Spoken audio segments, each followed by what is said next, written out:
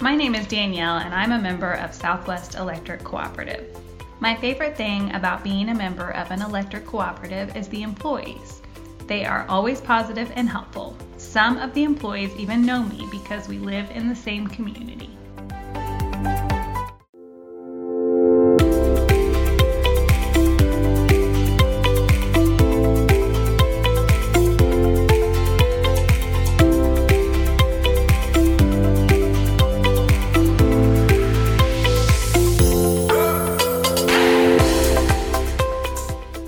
Welcome to the Power for Your Life podcast, where we focus on energy efficiency, the value of electric cooperative membership, and safety around electricity. I'm Daryl Lindsay, your host. This podcast is primarily focused on energy efficiency, safety around electricity, and member value. Electric cooperatives have always provided valuable information on these topics. We also believe we should be your source for any other information that is helpful to our members and our communities. During the coronavirus pandemic that has consumed our country, I consulted with our show producers, and we decided to provide you with information on a very timely subject: mental health. Joining me today by phone is Dr. Kevin Shriver, Dean of the College of Education and Social Sciences and Professor of Psychology at Southwest Baptist University in Bolivar, Missouri. Dr. Shriver is also a dear friend of mine. Dr. Shriver, thank you for joining me for this very important topic. As you know, our world has been turned upside down since early March with a worldwide pandemic. Our homes transformed into offices and classrooms. Stay-at-home orders were issued by local and state governments. Church services and other activities moved to an online environment. Groceries are being delivered. It's been nothing in the way of normal for us. And for some, times like these are stressful. For others, we adapt and are okay. Can you start off by talking about how we analyze moments like this, and then what to do if we're feeling good? First off, I want to say thank you for having me on your podcast and having this chance to talk about mental health issues in general, but specifically also, too, related to this pandemic. It's a moment that none of us had ever planned for, and because of that, people will have to adjust their mental state as a response to whatever the pandemic is doing in their environment. Now, there are some people who have a dispositional type of personality trait, whereby they are prone to exhibit anxiety and worry in some of these kind of situations. And likewise, there's another type of dispositional personality trait where this person seems to be a little bit more easygoing and things like this doesn't ruffle their feathers. So what you'll find is that just by those two different traits, some people will tackle this pandemic with a better mental health status. But if they have this tendency to worry, tendency to fear, tendency to get stressed out, these are the kinds of individuals that we do want to take a look at, trying to give them some tips with respect to their mental health and how they can work through these days and perhaps weeks that their mental health really needs to service them a little bit better. So you ask, what do you do if you're feeling pretty good? And I would say, well, so far you may be feeling pretty good, but some of the things you might want to consider to kind of keep that sharp edge on your mental health, you might want to try really sticking to a routine, almost as if you were, going back to work, but yes, your office is in your home, but plan like the same type of schedule that you would have for yourself going back to work. Same time getting up, same time getting dressed. Granted, it may be a little bit more casual, but go ahead and plan your day. Stick to those, goals, or stick to those to-do list items and the kind of thing that you would do during the day at work.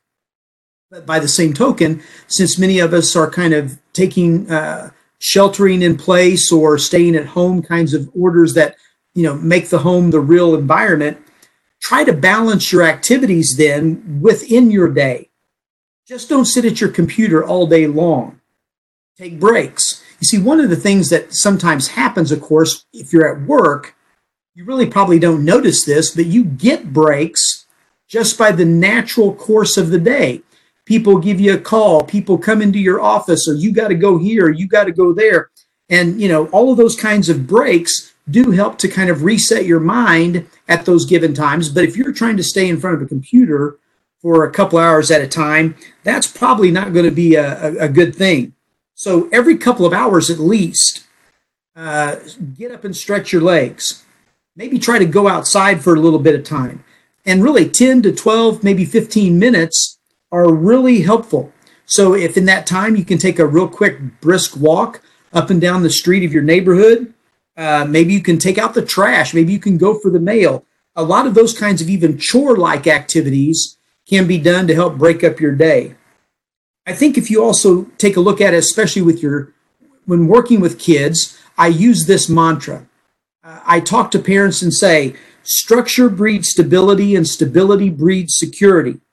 So as you take a look at not just your day, but look at your week and try to figure out that structure that you're going to have, it gives you that sense of being in control in this environment where a lot of things really seem to be out of control. And by building that structure, balancing your days, having those to-do list, checklist kinds of things, but also giving yourself a little bit of break time or relief, what you'll see is that leads to stability, something that you can count on. And then because you can count on it, you will feel a little bit more secure as you're going through this pandemic episode.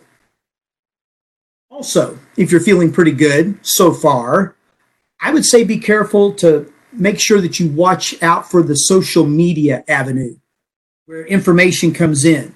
I mean, I know we've lived through the day where whether you post something or tweet something, you're into how many likes do people have for those kinds of posts.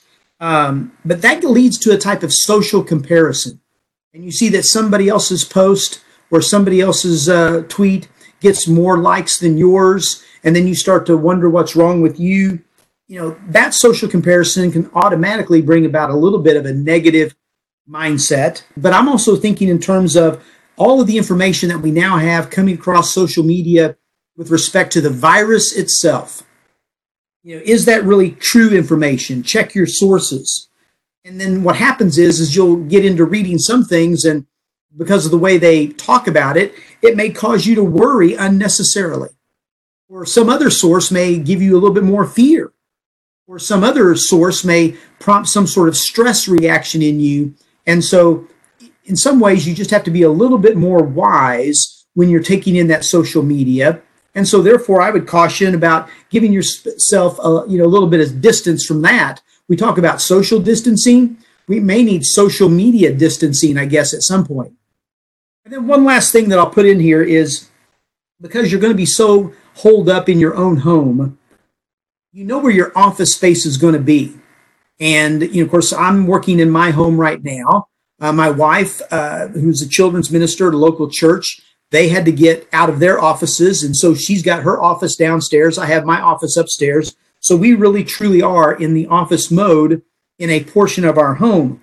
But what we wanted to do as well is we want to make other spaces in our home a mental space for us to have that mental relief.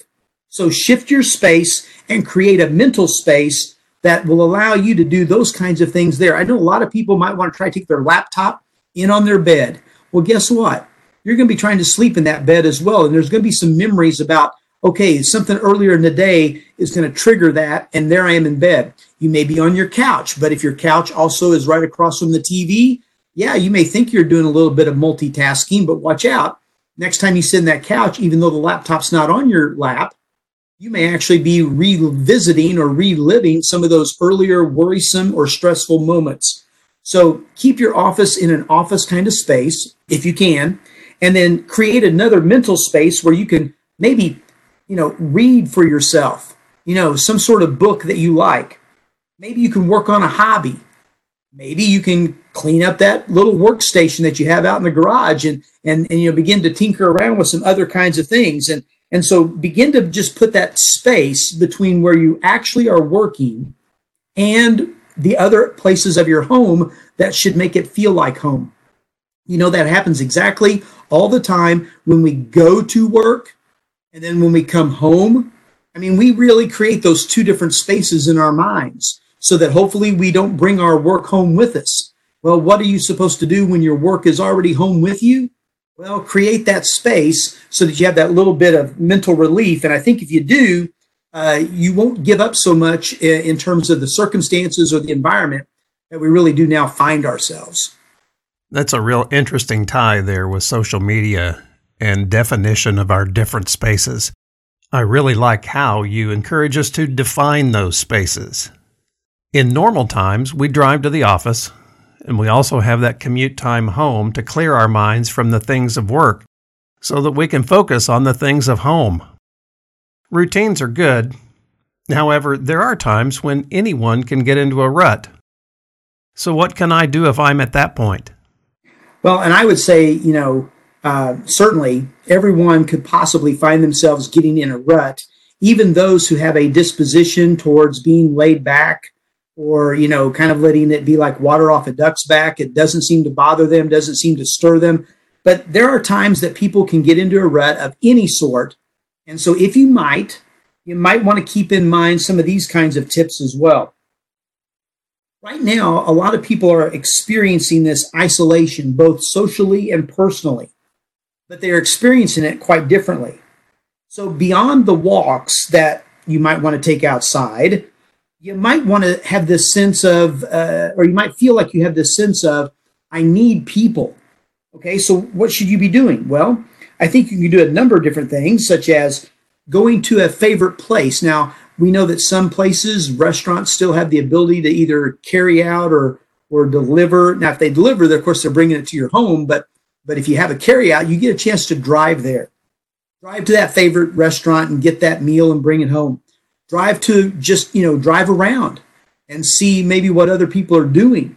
Take a drive out in the country. I'm starting to see that a little bit more in some of my own friends who just take those drives, and especially when there's a nice sunny day and you get away from your home, and then you start to see other people doing other things as well, and wave at strangers. That's a good thing to do. You're sitting there in the car and you're passing somebody, go ahead and wave at that person that's walking at you, or wave at somebody at that street corner, those kinds of things. Because just getting out gives you a real chance to kind of get your mind reset. Another thing you can do, because you're thinking, I need some social contact, I need to not just look at a computer screen all day, maybe I need to call someone. And so those people that you've been emailing, even those people that you may have been using, some sort of social program that allows you to see them on your screen, and yeah, you've been able to talk with them, it's usually, I don't want to say a contrived environment, but it usually is pretty structured. But sometimes you can call up your friends and chat with them. The other thing you can do too is just hearing that other person's voice on the other end does wonders for your mental health, because you've got this ability to connect with others, even though we're in isolation. Please don't think that you have to be isolated, because you can still reach out. You can still make those calls. You can still use things like FaceTime, and you can still use Zoom and those tools to help access with people in those digital spaces. Another element might be trying to befriend some of your neighbors. It's amazing how many people live in neighborhoods where, you walk around, but do you really know who your neighbors are? You might have some acquaintances, and you really, know them by visual sightings, by their face, but you don't know their name. You don't know specifically what house they live in or even what they do. And again, this is the time when you actually are looking around now, probably out in your neighborhood, and everybody's quarantined. In our neighborhood, for example, we can very much pick out the times when kids get done with school in their homeschool kind of environment, usually by about lunch. And then we start to see parents and kids taking their walks around our neighborhood in the afternoon. Well, if I go ahead and kind of make myself available out there in the front drive, and as certainly as we were leading up to our Easter, like I said, my wife works at a church, and with the children's ministry, we did chalk drawings out on our driveway. And as we were doing, and these were big chalk drawings, they were 15 by 20 feet. So people would come by and take a look at them, and they would stop and they would chat, and we'd get to know them. And sure enough, they were neighbors in the neighborhood. They would tell us they lived around the corner, 6 houses down or whatever. And so that may be a point where you've got that social distancing, but it's for someone almost right in your own backyard. And maybe what you can do is become a little bit more intentional. If you see somebody out in their yard and you say, oh, you know what, I need to take a break. Let me go out to the mailbox to look to see if I got any mail. But while I'm out there, I'll just look over at my neighbor and say, hey, Tom, how you doing? Type of thing. And sometimes you may sit there for a little bit of a conversation, which then kind of shows you've got a vested interest in them. They've got a vested interest in you. And that little brief moment of social contact, even though it may just seem arbitrary, if you're intentional about it, you'll realize that's the kind of thing that can help you come out of a rut if you find yourself feeling a little bit more isolated than probably what you ought. You mentioned neighbors, and the question comes to my mind, do we really know our neighbors? And that's an interesting point, especially today. It's so important to check in with your neighbors and your friends and lend them a hand when we can, or at least have a conversation with them. Let's take a short break, and when we come back, Dr. Shriver has more practical advice for us if we're in a mental rut and suffering from what I call pandemic paralysis. When we return.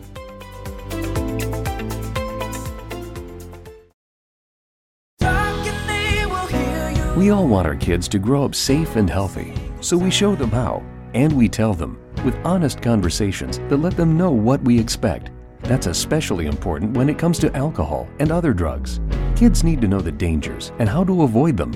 And when it comes to pain medications, opioids, they need to know that they should never be taken without a prescription and never shared with friends or family. It's dangerous and illegal. So talk with your kids, because when you talk, they hear you. Every year, millions of Americans are exposed to a contagious virus. What is this virus? It's stigma. Stigma promotes an environment of shame, fear, and silence, which prevents millions of people from seeking help. But there's good news. The National Alliance on Mental Illness believes stigma towards mental illness is 100% curable. So do yourself and everyone a favor. Go to curestigma.org and get tested for stigma. Today, millions of people all across America are building a life in recovery from addiction and mental illness, helping themselves and helping each other, with friends, family, and community lending their strength and support. Join the Voices for Recovery. Together, we are stronger. For 24-hour free and confidential information and treatment referral for mental and substance use disorders, for you or someone you know, call 1-800-662-HELP. Brought to you by the U.S. Department of Health and Human Services.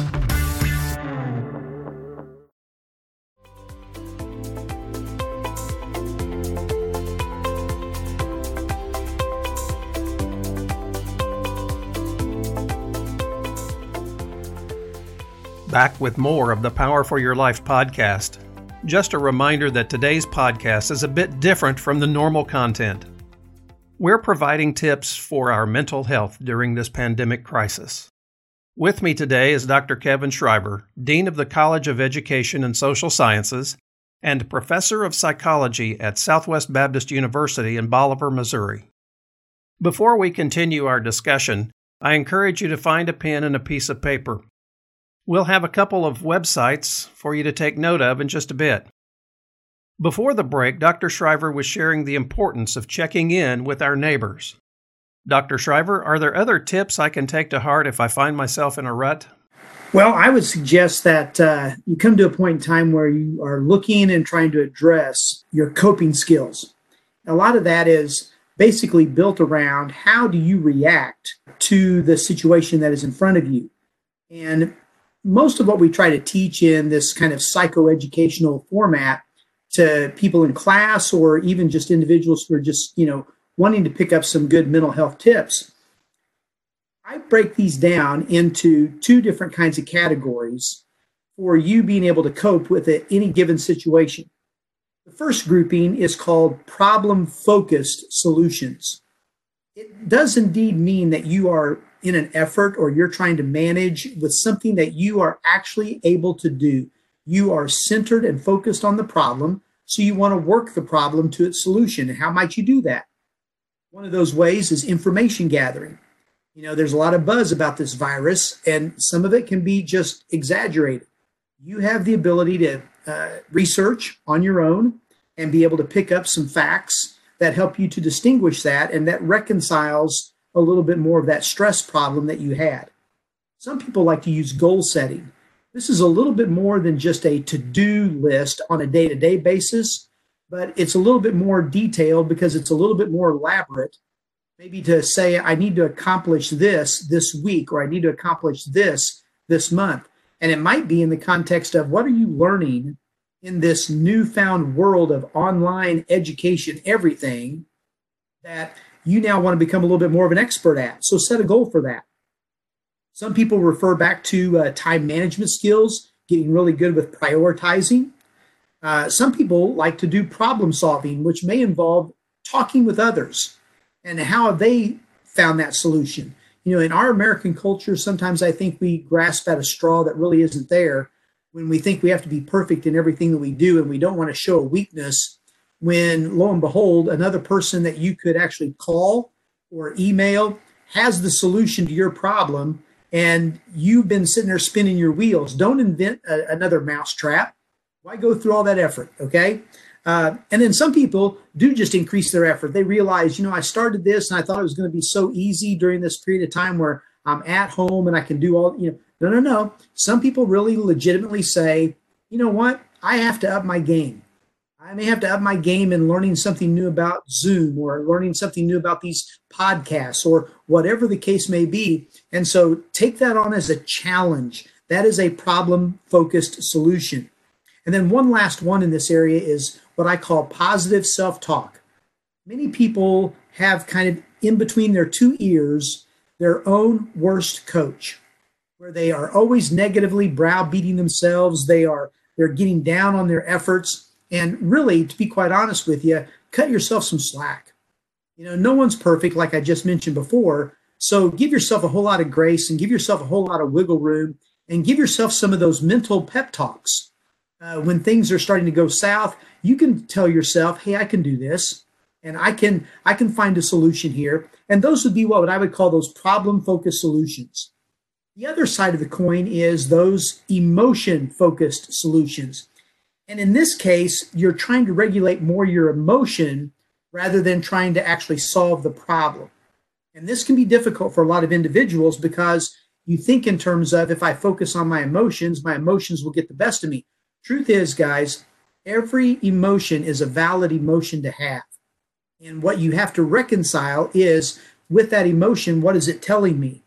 And then if the stress level rises up, if you get to feeling a little down in the dumps, you may realize that, I really can't control that stressor. I can't problem solve. I can't goal set to get around it, but I'm going to have to manage my emotion to get around it. And that's what an emotion-focused strategy is all about.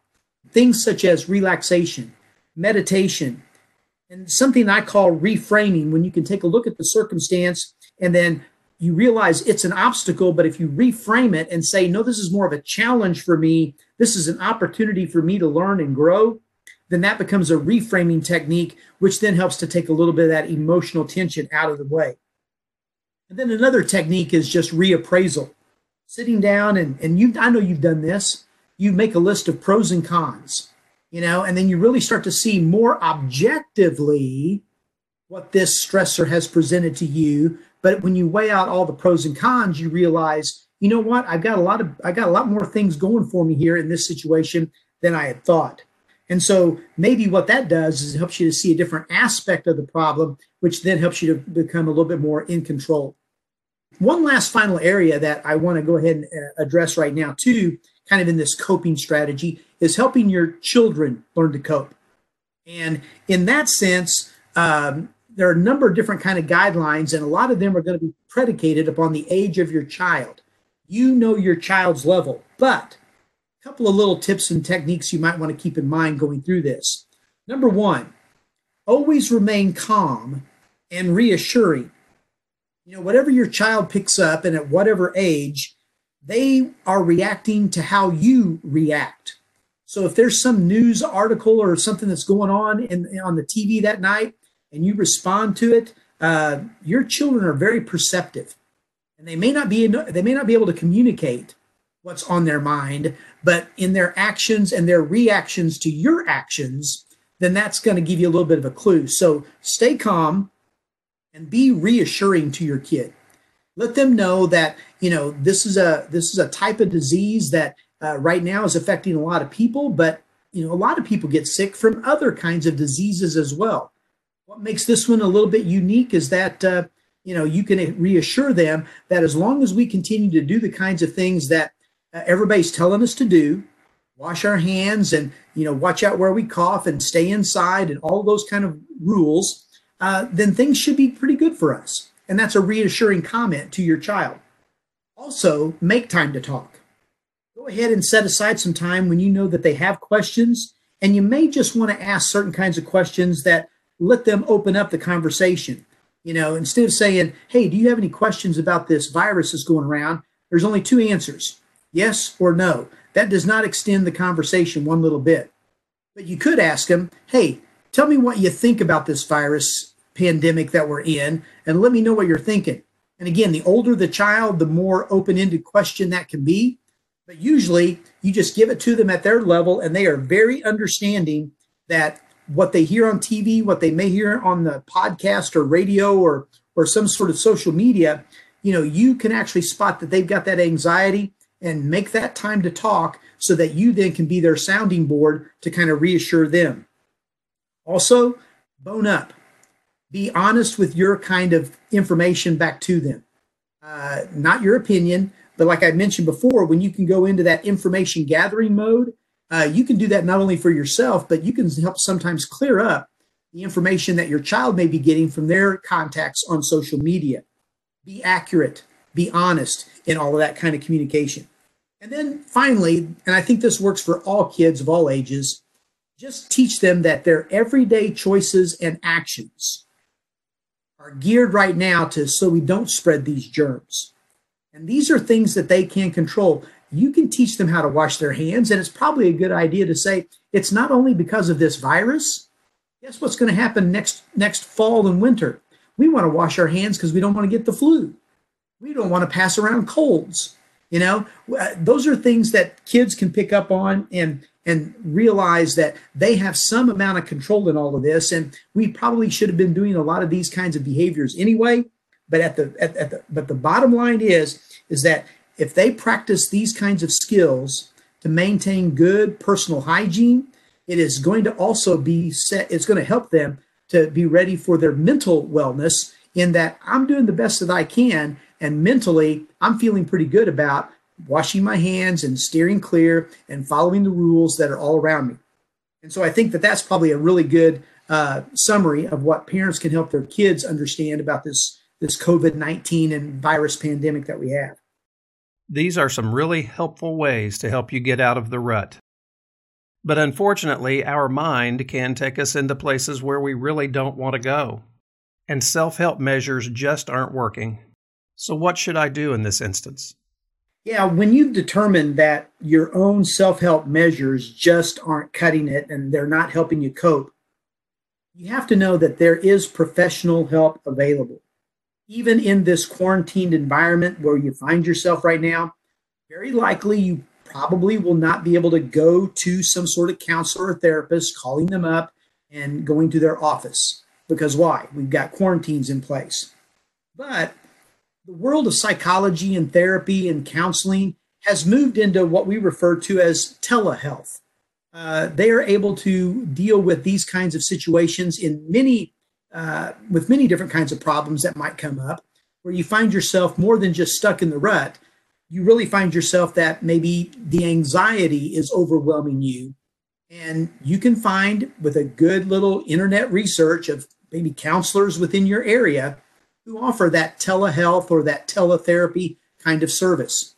And in doing so, they would be able to speak to you over the phone. They'd be able to speak to you maybe in some sort of visual kind of connection, and be able to take a look at what you are going through in the world of that anxiety. The other thing that you would realize is that if you start to sense a kind of an emotion of depression, Anxiety is typically about being nervous and having a lot of worries, but depression is usually something that when it starts to set itself in, you start to feel blue, and you start to lack a little bit of energy, and it may disrupt your sleep, or it may disrupt your your eating patterns, and you really start to feel a little bit more helpless about the situation, and so that depression starts to set in. And when it does, you would realize that, again, professional help is available. And the key is to look for those individuals on some sort of internet site. You can go to some of perhaps the counseling centers that are in your area that have websites, and you'd be probably surprised to know that they have already kind of transitioned towards this telehealth, teletherapy kind of environment. Truth be told, I'll just put this little caveat in there. This is an accepted form of therapeutic strategies that psychologists can do. There is a way to protect your identity with certain kinds of software that is used by these kinds of psychologists or therapists. And so you would feel very comfortable in being able to share with them online and not have anything of privacy or personal nature, that would be violated in that such a way, because they have to keep up with those standards as well. And I would also like then to leave you with some pretty good websites that you could actually go to. Their national websites, but then they would also have the ability to kind of give you some thoughts about what it is you're going through. I would start off with that Anxiety and Depression Association of America. It really is like a database of resources. As you can tell by the title of that organization, they deal primarily with anxiety and depression, and what are those symptoms of those particular kinds of mental health issues. And then you can start to look at, if I have X number of those kinds of symptoms, maybe it is time for me to make that call, because the nervousness and my anxiety has gotten the best of me, or whatever. Then you have the Center for Disease Control, CDC. They have the website. It's a government website.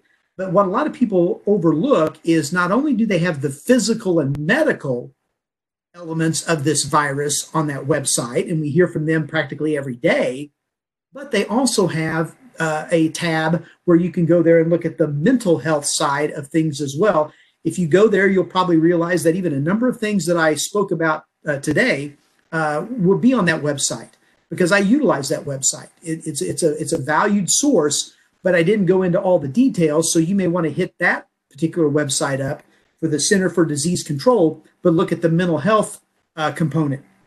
And then there's another really good one that I use because of the work that I've done in substance abuse. It's called the Substance Abuse and Mental Health Services Administration. It is samhsa.gov, another governmental website. But they also take a look at the anxiety issues, anything that might prompt depression, things that might also prompt any kind of substance abuse, because some people will try to handle some of that stress with some sort of drug-taking behavior, and that may actually lead you down a little bit of a erroneous path. So they have the ability to kind of help you size up, are some of my what I would have referred to as recreational drugs in the past, recreational medicines in the past, might I be over-relying on them? But given that particular stance that organization has, they are a very mental health-oriented kind of organization. And so again, a lot of those little buttons that you can click on, given your symptoms, you would realize, this is not something I'm really coping well with right now. But they would help provide you some resources so that you could reach out. I just want everybody to know, as I kind of wrap this up, we are certainly not alone. There are certainly others that we can contact and we can use. But just because we're isolated doesn't mean that we are in isolation. And so reaching out is a very big key. And if you've been blessed with a positive dispositional personality, then good for you. But maybe you should also be that reference point that some people can look to. How are you getting through? And you can help problem solve with that individual. Some good self-help techniques are available. That previous list that I gave you, I truthfully You could Google any one of those terms: meditation, relaxation, goal setting. You could Google any one of those terms, and you'd be able to find a way that you could get some additional help so that you can kind of help cope in this time of stress and, in some people's world, crisis with this coronavirus. But remember, anybody who's struggling, help is just a phone call, a website, or maybe another person away. And so I would encourage you to take up that and see if you can get on that path of good mental health and good mental correction. All very good information. And we'll have this list of resources and other items of interest on our website as well.